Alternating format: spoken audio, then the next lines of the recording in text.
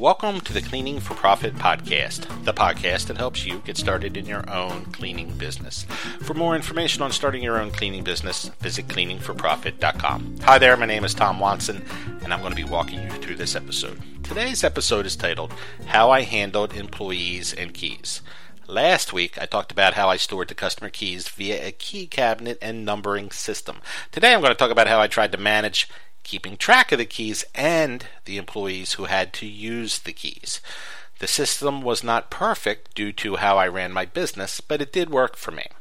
Now, I wanted to talk about this today because many people asked me if I was afraid of employees losing keys. Now, the answer to that question is, of course, I was worried. But in the end, I never had anyone lose a key as far as I can remember. I did have someone misplace a set of keys, and I'll share the story about that at the end of this podcast, despite the fact that it's painful. Anyway, in a nutshell, I view key control like this. For those people that work during the day, this is first shift, they worked from 7 to 4 or whatever it was. They mainly cleaned apartment complexes and construction cleanup type jobs. They had to show up at the office because I wanted them to arrive at the job in a work truck, and they had to get any keys for the day at the office. They would get them from me or the office manager. They had to sign for them, and then they'd go out about their day.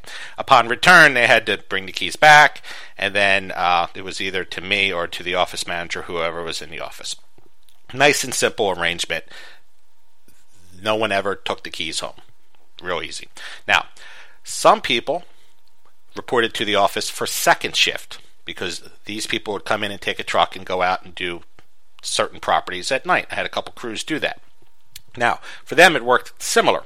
They had to sign out the keys when they left. So they basically came in, let's say 4:30, 5 o'clock, and either me or the office manager was there. We'd give them the keys and all that. But when they came back, nobody was there because the office was closed. It would be 10, 11, 12 o'clock or whatever it was.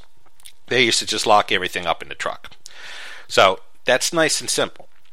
As you can see, nobody ever really touched a key unless they were given to it by us, and no newbies ever got a key. Whoever held the keys was somebody who I could trust. They were somebody who worked for me for a while. What I like to do is bring someone on as a helper to work with one of my experienced workers. Now, this lead person would hold the keys. So whoever was driving the truck was the lead during first shift and on second shift. They were responsible for the keys. The new person was just a helper.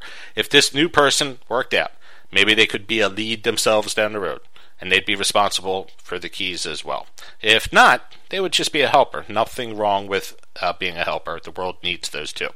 Now, not all my workers on second shift reported to the office to use a vehicle. In fact, most did not. I only had a few people on second shift showing up to grab the truck. The vast majority of people on second shift, these people usually clean doctors' offices, went straight to the job site. There was no use for them coming into the office because many times it would be against the grain. You know, they'd have to drive 5 miles out of their way to get a key. It just did not make sense. It was better if I trusted them to hold on to the keys. Now, most of this group were solo operators, meaning they worked alone. I was careful with this group. I didn't want to just give them out keys too fast. So I made sure to train them real well, either myself or via a trusted helper, because I wanted to make sure they were up to the task, that they were responsible enough to hold a set of keys. Now, if I thought they were ready to go out on their own and hold the keys, I would usually, the first couple of weeks they went out on their own, have them call me upon entry and exit of any building they cleaned. So if they went to building A, they would call me at 7 o'clock when they got there, and they'd call me at 9 o'clock when they left, or whatever it was. This gave me peace of mind that they showed up, kept them on their toes. I had to do that for a few weeks, that type of arrangement. And if all seemed okay, I would just eliminate the nightly phone call. Once I felt comfortable, they didn't have to call me anymore. Now keep in mind, I may be watching these people from across the street at times in the beginning to see if they were telling me the truth. I was a little paranoid about the keys and about people telling me the truth because I gave my customer my word that, you know, my company could be trusted, and I wanted to keep that promise. So I went to great lengths to make sure that I had good people working for me. Now, like I mentioned earlier, nobody ever lost a key. But one did get misplaced, and this is the story I wanted to tell you about, the painful story that still bothers me to this day. It's kind of funny now But it wasn't funny at the time. I had a buddy of mine working for me, and his wife needed some money, and he pleaded with me to hire her. So I hired her.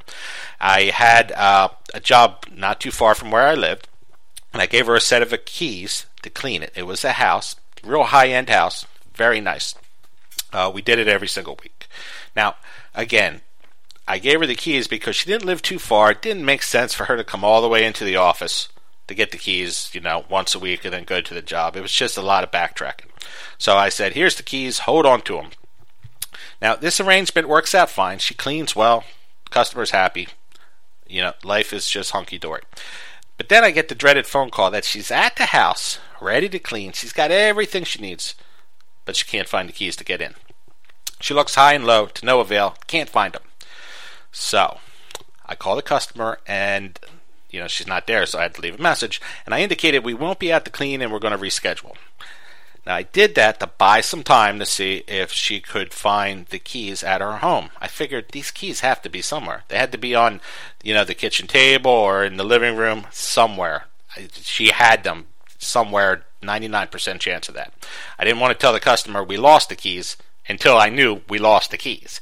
Anyway, my worker goes home, spends the next day and a half looking high and low to try to find the keys, cannot find the keys. So I had to call the customer and tell them that we lost the keys.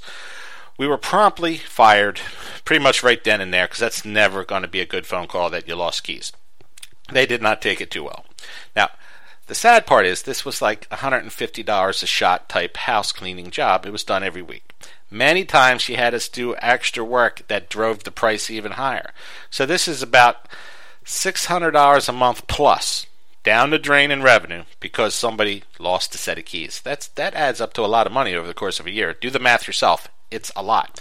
Now, the worst part is the day after I call the customer to tell her that we lost the keys to her house, my employee finds the keys to the house.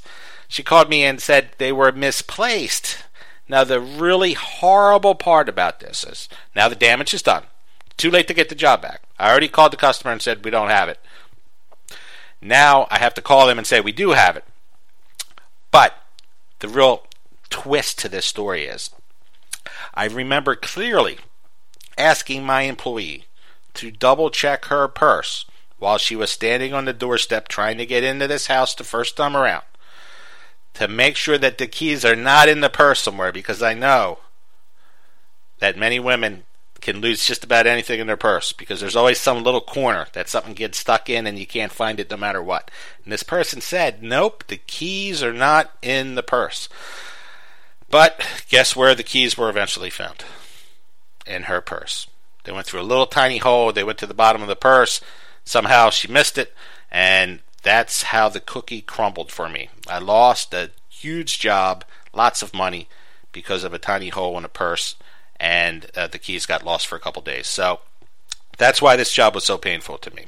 Anyway, I hope you enjoyed this episode of how I handled employees and the keys. I hope you found it interesting, and thanks for listening. Be sure to check back next week for our next episode. For more information on how to start your own cleaning business, I encourage you to visit my blog at cleaningforprofit.com. Just click on the blog section for my latest posts. Should you have any questions or comments about this episode, just visit the website and go to the Contact Me page. I look forward to hearing from those of you that touch base, and I'll talk to the rest of you next week. Thanks again for tuning in.